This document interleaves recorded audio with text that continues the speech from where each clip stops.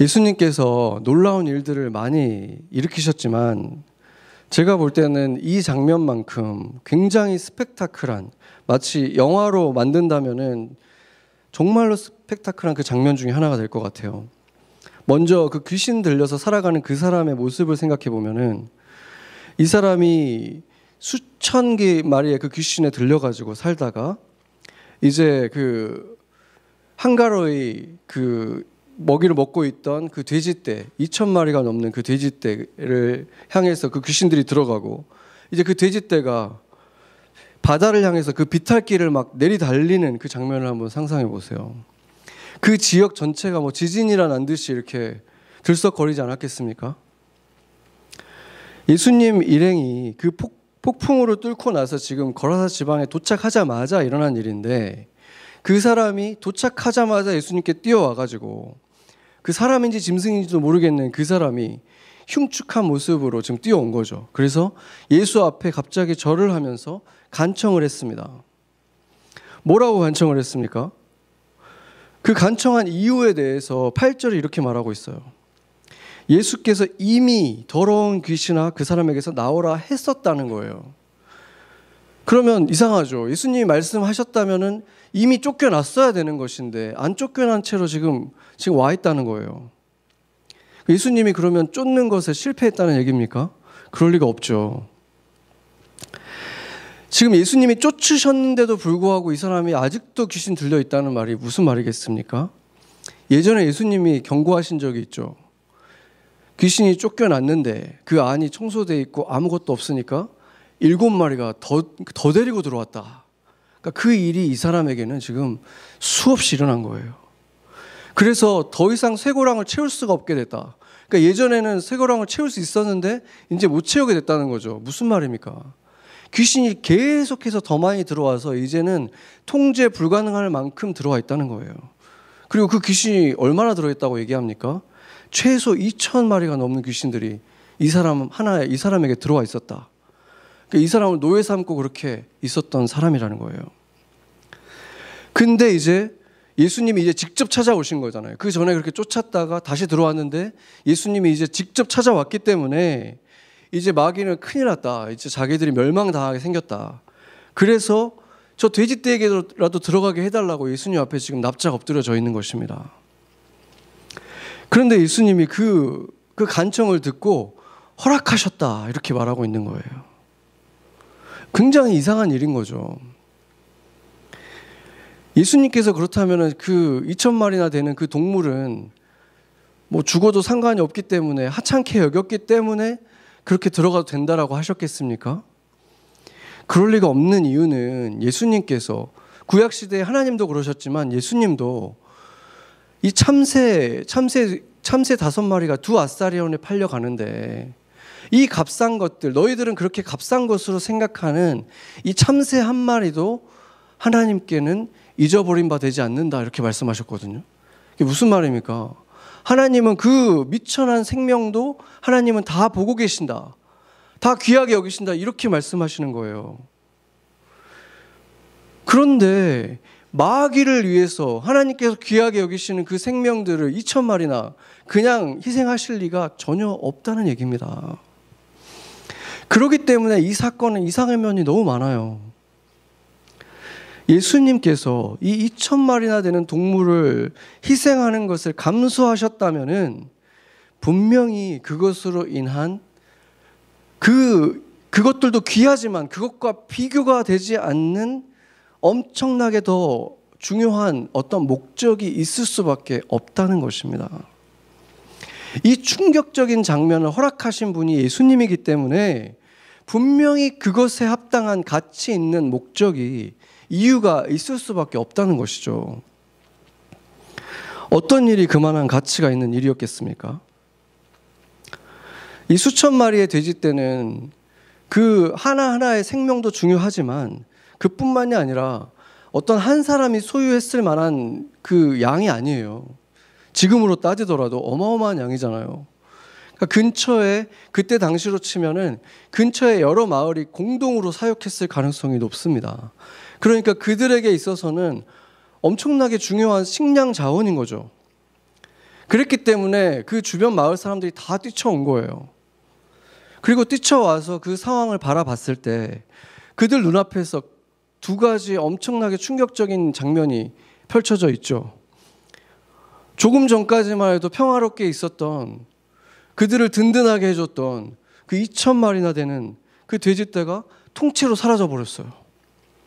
반면 수년째 자기들을 괴롭히던, 그 골칫거리였던, 쇠사슬로 묶고 어떻게든 쫓아보려고 했는데 가지도 않고 그 근처에서 항상 위협했던 그 사람이 옷을 입고 멀쩡하게 앉아있는 이 두 가지 장면이 눈앞에 펼쳐졌습니다. 그리고 누가 봐도 이 두 가지 사건이 무관하지가 않은 것이죠. 어떻게 이해가 되겠습니까? 그 사람들 눈에. 이 괴수를 구원하기 위해서 무려 2,000마리의 돼지떼가 제물처럼 희생됐구나, 그렇게 볼 수밖에 없는 거죠. 그러면 이 사람들이 기뻐했을까요? 이 사람이 구원을 받았구나, 기뻐했겠습니까? 본문 16절 17절 한번 보겠습니다. 뭐라고 합니까? 전혀 기뻐하지 않았죠. 제발 떠나주세요, 이렇게 얘기를 하잖아요. 근데 여러분에게 만약에 여러분이 그 마을 사람이었고 투표를 하라고 한다면 어디다 투표를 하시겠습니까? 뭐 왕이라든지 그 마을에 너무나 필요한, 이 사람이 없으면 안 되는 그런 중요한 존재인 것도 아닌데 내고 싶은데 쫓아내지도 못했던 그 골칫거리잖아요. 인간 취급도 할 수 없는 그 존재 때문에 이 어마어마한 재산을 낭비했다는 것이, 거기다 투표하실 수 있겠습니까? 낭비로 보이지 않겠습니까? 죄인들의 생각은 그때나 지금이나 비슷하지 않겠습니까? 만약에 그 대상이 뭐 중요한 사람이 아니어도 최소한 정말 너무 사랑스러운 어떤 순수해 보이는 아이라면은 조금 다를 수도 있어요. 그래도 어떤 사람들은 그래도 저 아이를 구하기 위해서 희생할 수 있지, 세상 사람들도 그런 아이들을 보여주면 좀 긍휼을 느끼기도 하잖아요. 그런데 인간으로 보기도 어려운 그 몰골을 생각해 보세요. 자기를 막 돌로 해하고 막 엉망진창이 돼 있는, 폭력적이고 사람들에게까지 위협을 하는 그런 존재에게 누가 긍휼한 마음을 느낍니까? 몇 년 전 어떤 인터뷰에서 사람들에게 이런 질문을 했어요. 자기의 애완견과 모르는 사람 둘 중에 한 명을 구해야 된다면 누구를 구하겠습니까? 어떤 대답이 나왔겠습니까? 예상이 되시죠? 결과에 반전은 없었습니다. 대부분의 사람들이 이런 식으로 대답을 했어요. 물론 사람이 먼저라고 대답을 해야겠지만 솔직히 말하면 제 강아지를 구하고 싶습니다, 이렇게 얘기를 했어요. 문제는 우리가 이런 대답을 들었을 때 놀랍지가 않죠. 놀랍지도 않고, 그리고 그 사람에 대해서 그렇게 분노가 들끓지도 않아요. 그렇죠. 그럴 수도 있지라고 생각되지 않습니까? 그게 정확하게 우리의 상태를 보여주는 거예요. 우리의 상태도 보여주는 거예요. 사람이 먼저라고 대답해야지 라고 생각하는 그것은 모든 사람 안에 있다는 거예요. 하나님이 주신 그게 남아있기 때문에 하나님의 법이 남아있어요. 그러나 자신의 강아지를 먼저 구하고 싶다는 거, 그러니까 하나님의 법을 모르지는 않지만 내가 원하는 것은 다르다는 거죠. 나의 소유, 나의 강아지, 이게 다른 한 사람의 생명보다도 더 중요하게 여겨진다는 거예요. 이미 그게 오히려 상식적으로 느껴질 만큼 우리는 그렇게 타락돼 있다는 것입니다. 예수님은 그래서 바로 그것 때문에 이 일을 허락하신 것입니다. 아무리 가치가 없어 보이는 인생이라도, 누가 봐도 혐오스러운 인생이라도 하나님에게는 그 영혼이 얼마나 존귀한 존재인지 보여주시기 위함인 것입니다. 예수님께 똑같은 질문을 했다면 예수님이 뭐라고 하시겠습니까? 누가복음 12장 6절에서 7절입니다. 같이 한번 읽어보겠습니다. 참새 5마리가 두 아사리온에 팔리는 것이 아니냐. 그러나 하나님 앞에는 그 하나도 잊어버리는 바 되지 아니하시는도다. 너희에게는 심지어 머리털까지도 다 세신 바 되었나니 두려워하지 말라. 너희는 많은 참새보다 더 귀하니라. 아멘. 이 참새 하나가 하찮다는 게 아니에요. 너희들이 생각하는 것보다 하나님은 이 참새 하나도 훨씬 존귀하게 여긴다. 그러나 이 참새 하나도 잊지 않으신다는 거예요. 그러나 너희들에게는 이 머리털 하나까지도 나는 귀하게 여긴다. 아무리 세상이 업신 여기는 자라도 내게는 이렇게 귀하다. 이렇게 말씀하시는 것입니다. 그러고 나면은 예수님이 이 마귀들의 간청을 제한적으로나마 허락하신 목적이 분명해지는 것이죠. 이렇게 만몬의 논리로 모든 것을 경제의 논리로 살아가는 이기적이고 눈먼 자들의 눈을 뜨게 하고 돌처럼 딱딱하게 병든 이 심장들을 깨트리고 새롭게 하시기 위해서 이 충격적인 사건을 보게 하시는 것입니다. 사람이라면 누구라도 얼마나 중요한 존재인지, 한 사람의 생명이 하나님께는 얼마나 귀한지 보라는 것입니다. 신분, 외모, 능력 이런 것들이 문제가 아니라는 거예요. 우리는 그런 걸로 사람 판단하잖아요. 그게 아니라 사람이라는 것 자체가 사람이라면 다른 어떠한 것들과 비할 수도 없을 만큼 중요한 가치를 가진다는 것입니다.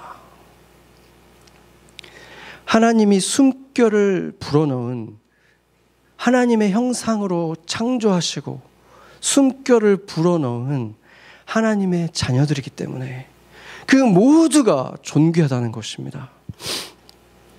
누가복음에 의하면 이 사건으로 인해서 마을 사람들이 모두 다 몰려왔다고 얘기를 하거든요. 누가복음은. 근데 그때 당시에 사람들은 그곳이 데가볼리, 전체 지역이 데가볼리인데 데가폴리스라고 해서 그리스 문화가 헬라 문화 지역이에요. 그러니까 막 뒤죽박죽이긴 하지만 대부분 다 그리스 신화를 대략적으로 다 믿었던 사람들이에요. 그래서 다신론자들이죠. 그 사람들에게 있어서 예수님은 신이었어요. 예수님을 봤을 때 그 엄청난 능력을 가진 사람은 사람으로 보이지 않죠. 분명히 올림푸스에서 온 어떤 신일 거라고 생각을 했는데, 그런데도 신 앞에 선 것처럼 그 두려움과 충격에 있으면서도 한 사람을 이렇게 네가 가서 말 좀 해 해가지고 보내잖아요. 그래서 뭐라고 합니까? 우리를 제발 떠나주세요. 감히 그 신처럼 그 무서운 사람한테 두려워하면서도 쫓아내는 거예요. 우상 숭배자들이 진짜 두려워하는 게 뭔지 나타나는 것입니다. 우상 숭배자들의 진짜 신은 자신의 배예요. 성경이 말하는 것처럼. 다신론자들의 진짜 신은 돈이에요, 돈. 신보다 더 두려운 것이 자신의 재산 잊어버리는 거예요, 이 사람들에게. 그런데 그 지역에 살면서도, 그 지역에 사는 사람이었지만 유일하게 예수님과 함께 있고 싶다고 간절하게 구했던 사람이 단 한 사람이 있다고 얘기했죠. 괴수로서 수년을 살아갔던, 수차례 마귀에게 지금 노임을 막 받았던 바로 이 사람입니다. 18절을 보면 예수님께서 이제 그 모든 상황을 지켜봤고 예수님이 이제 배에 오르고 결국에 쫓겨나신 거죠. 이 사람들에게서 가달라고 부탁을 하니까 이제 배를 돌려서 가시려고 할 때 제발 같이 가게 해달라고 요청했던, 강구했던 자가 바로 이 사람입니다. 이 사람의 지금 심경을 한번 생각을 해보세요. 이 사람이 지금 귀신 들려서 정신이 없다가 이제 귀신이 떠나갔죠. 떠나가자마자 정신이 돌아왔을 때 이 사람의 눈앞에 어떤 장면이 펼쳐졌습니까? 대지가 진동하면서 엄청난 일이 벌어지고 있었잖아요. 눈을 뗄 수 없는 그 장면을 봤잖아요. 그 수천 마리의 돼지떼가 비탈길로 막 내달리는 장면을 이 사람이 봤잖아요. 그걸 보면서 무슨 생각이 들었겠습니까? 자기는 지금 자기에게 있던 마귀는 떠나가고 저 돼지들은 갑자기 바다로 뛰어들어서 몰살되는 이 장면. 마을 사람들과 똑같은 생각을 하게 됐겠죠. 이 두 개의 사건이 무관하지가 않구나. 나 같은 사람을 구원하기 위해서 엄청난 재물이 들여졌구나. 그 사실을 지금 두 눈으로 목격하게 된 거예요, 이 사람이. 이 엄청난 사건 이후에 마을 사람들이 소문을 듣고 오는 그 동안에 그는 옷도 차려입고 몸을 정돈하고 또 예수님을 통해서 새 사람이 되는 그 시간을 가진 거죠. 그러면서 이 사람은 이제 남은 생은 나는 그냥 예수님 위해 살아야겠다. 나는 예수님과만 있고 싶다. 이런 소원이 생긴 거죠. 가족들에게 돌아가는 것보다 나는 예수님하고 있어야겠다. 지금까지 자기를 그렇게 억울했던 그 시간들을 다시 이제 회복하는 것보다 나는 그냥 예수님하고만 있고 싶다. 그런 마음도 들겠죠. 자기를 지금까지 짐승처럼 취급했던 사람들에게 돌아가고 싶지도 않고, 자기가 이렇게 구원을 받았는데 새 사람이 됐는데 아무도 반기지 않는 이 사람들에게 있고 싶지 않았겠죠. 그것보다 다른 게 더 중요했던 이 사람들 사이에 있고 싶지 않았겠죠. 그런데 예수님은 그것을 허락하지를 않으십니다. 19절을 보겠습니다. 같이 한번 읽어보죠. 허락하지 아니하시고 그에게 이르시되 집으로 돌아가 주께서 내게 어떻게 큰 일을 행하사 너를 불쌍히 여기신 것을 내 가족에게도 알리라 하시니. 아멘. 이 말씀을 보면은 왜 예수님이 큰 일을 행하셨는가, 어떻게 큰 일을 행하셨는지 이거를 말해주라는 거예요. 이 장면을 너가 가서 사람들에게 말해줘라. 너무나 그래픽한 일이잖아요. 의 은혜를 너가 잊어버리지 말고 네가 지금 본 거 이것을 너가 가면서 본 것을 잊지 말고 이 은혜를 잊어버리지 말고 알려라, 이렇게 명령을 하셨습니다. 그런데 이상한 것은 지금까지 주님께서 수많은 사람들을 고치셨는데, 귀신들을 쫓아주셨는데 그들에게는 엄히 꾸짖으셨어요. 절대 소문내지 마라.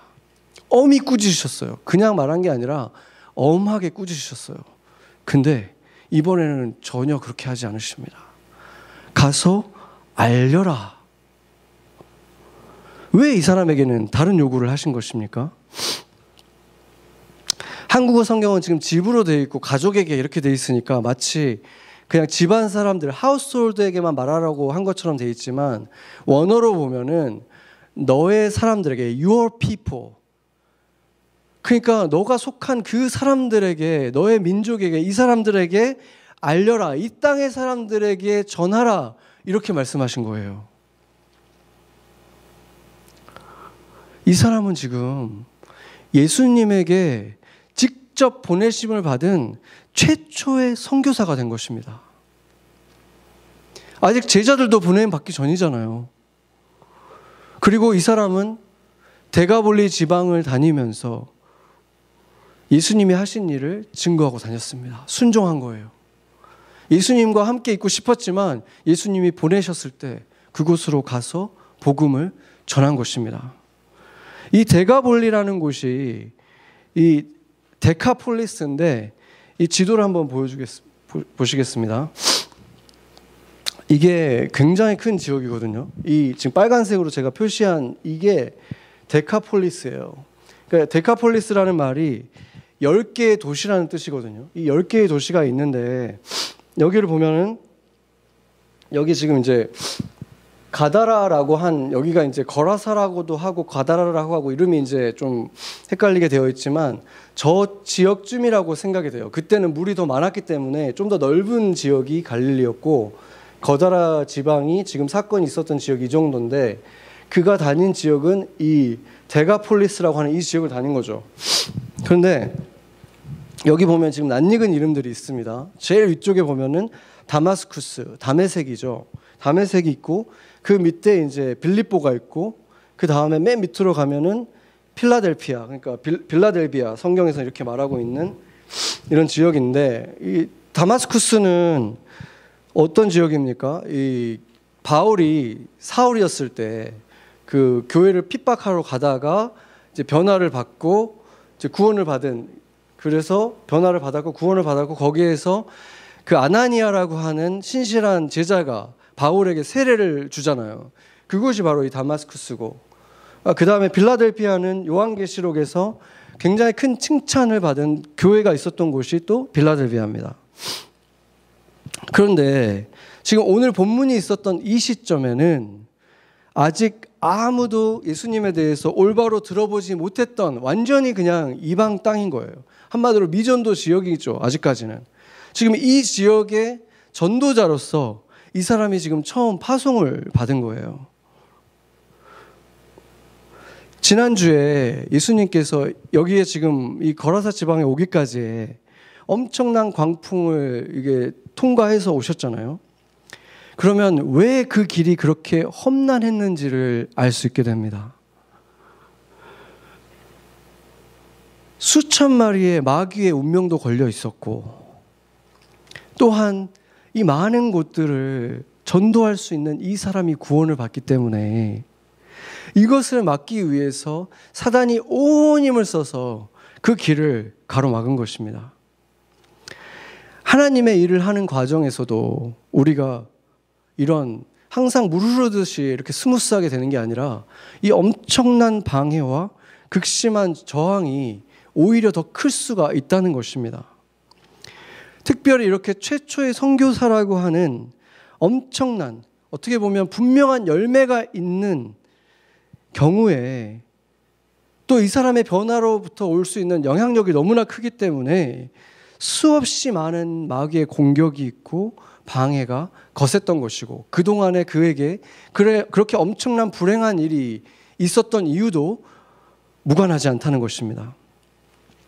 그러나 하나님이 허락하신 광풍, 하나님이 허락하신 그 고난의 시간은 결국 이렇게 엄청나게 큰 선한 열매를 또한 맺고 마는 것입니다. 그 순간에는 파선할 것 같고, 그 순간에 그 사람은 소망이 없어 보였지만 은혜 앞에 굴복했을 때 결국에는 이러한 영광스러운 선한 열매를 맺게 되는 것입니다. 그때 그 열매가 얼마나 찬란하고 아름답습니까? 그런데 이 동일한 사건, 지금 이 사건이 마태복음, 마가복음, 누가복음에 다 기록되어 있는데 마태복음에는 좀 특이한 점이 하나가 있습니다. 이 무덤 안에서 살았던, 무덤에서 살면서 이렇게 사람들을 해했던 사람이 이 한 사람이 아니었다는 거예요. 두 사람이 있었다고 분명하게 말하고 있습니다. 마태복음 8장 28절 보겠습니다. 여기서 보면은 귀신 들린 자 둘이 무덤 사이에 나와서 예수를 만나니 이렇게 말하고 있습니다. 이 사람들이 똑같이 너무 사납고 사람들을 괴롭혀서 그곳을 지나가지 못할 정도로 괴롭혔던 사람이죠. 그런데 어찌된 영문인지 그 중에 한 사람은 지금 완전히 생략되어 있습니다. 누가복음과 마가복음은 이 사람에 대해서 전혀 언급을 안 하고 있어요. 어떻게 된 일입니까? 이것은 마치 10명의 나병 환자가 고침을 받았지만 예수께 돌아온 사람은 단 한 명이었고, 수많은 사람들이 예수님께 고침을 받고 은혜를 받았지만 은혜에 감사해서 예수님을 참 주인으로 모시고 살아가는 사람들은 소수에 불과한 것과 같은 거죠. 예수님의 가르침을 듣고 감동을 받은 사람들은 수만 명이었지만 결국 예수님을 끝까지 쫓으면서 제자로 살아갔던 사람은 불과 70여 명이었습니다. 대부분의 사람들은 필요한 것이 채워지면, 위기에서 구조를 만나고 나면 그 전에 긴급했던 상황은 다 잊어버리고 맙니다. 감사했던 마음은 내가 운이 좋았던 것으로, 그리고 얼마 지나지 않으면 다 당연하게 여겨버리고 마는 것입니다. 그런데 다른 이 한 사람은 똑같은 은혜와 똑같은 광경을 목격하면서도 오늘 이 선교사가 된 사람과는 달리 똑같은 은혜를 받았는데도 결국 은혜를 입고도 예수님을 떠나간 군중 사이에 들어가 버린, 사라져 버린 그 수많은 사람들 사이에 들어간 것입니다. 예수님이 주시는 은혜의 선물은 반기지만 그분을 위해서 손해는 볼 수 없는 대부분의 사람들이 이 모습과 같은 것입니다. 반면 대가볼리로 파송을 받은 이 사람은 똑같은 은혜를 경험했지만 그 은혜를 쉽게 잊어버리지 않는 사람이었습니다. 우리가 지난주에 보았던 짐 엘리엇이나 엘리자베스 엘리엇, 이런 사람들을 보면 우리가, 그 사람들이 우리보다 주님께 받은 은혜가 더 많아서 그 사람들은 그런 삶을 산 것입니까? 정말로 그 사람들이 우리보다 은혜를 더 많이 받았습니까? 아니면 우리랑 받은 은혜는 거의 같지만 그들은 그 은혜를 잊지 않고 산 사람들인 것입니까? 이 사람은 나중에 어떻게 되었을까요? 아무리 큰 은혜를 입었다고는 하지만 지금 예수님과 보낸 시간이 너무 짧았잖아요. 예수님에게 지금 가르침도 좀 더 받아야 되고 예수님의 위로도 좀 받고 격려도 좀 더 받고 그래야 되지 않을까요? 예수님하고 시간을 아무리 봐도 더 보내야 될 것 같은데, 저는 예수님이 이 사람을 다시 찾아가서 결국 이 사람도 그 70여 명의 제자 중에 하나가 되지 않았을까, 저는 그렇게 생각을 합니다. 마가복음 7장에 스치듯이 기록된 짧은 문구에서 그것에 대한 힌트가 있습니다. 마가복음 7장 31절 같이 한번 보겠습니다. 같이 읽겠습니다. 예수께서 다시 두로 지방에서 나와 시돈을 지나고 데가볼리 지방을 통과하여 갈릴리 호수에 이르시매. 아멘. 이 글만 보면은 두로와 시돈을 지난 다음에 갈릴리 그 데가볼리를 지나야 되나 보다 이렇게 생각이 들잖아요.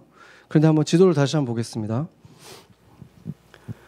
이 지도를 보면 이게 예수님의 행적을 지금 까만 표시로 해놨는데, 예수님이 지금 두로에 있다가 시돈에 있다가 가버나움 갈릴리 지역으로 가려면은 그냥 내려오시면 돼요.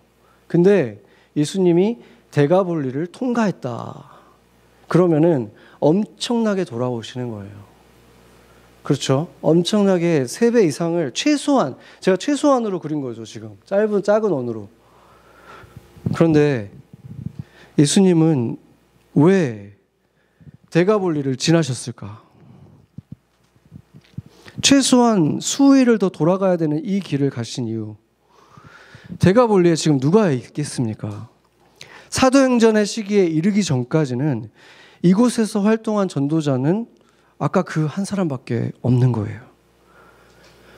예수님은 일부러 데가볼리를 통과하신 것입니다. 예수님은 맡기시고 보내시고 그냥 내버려 두는 분이 아니기 때문입니다. 너희가 온 땅을 다니며 사마리아와 땅끝까지 이르러서 내 증인이 되면 뭐라고 그러셨습니까? 세상 끝날까지 내가 너희와 함께 할 것이다. 내가 책임질 것이다. 예수님은 끝까지 사랑하셨다. 이렇게 말씀하셨기 때문에 저는 그게 이 사람을 찾는 길이었다고 믿습니다.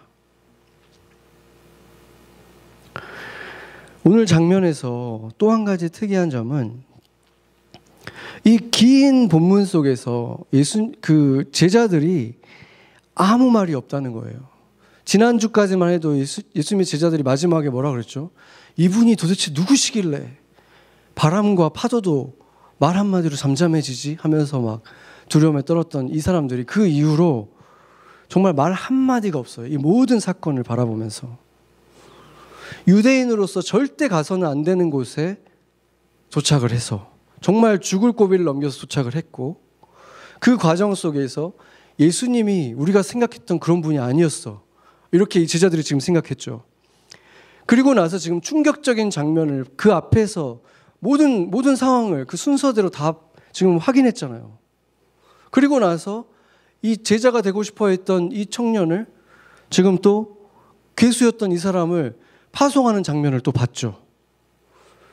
그리고 나서 지금 돌아가는 배에 이 형제를 보내고 지금 배에 오르는 동안에 이 제자들은 지금 무슨 생각을 하고 있었을까요?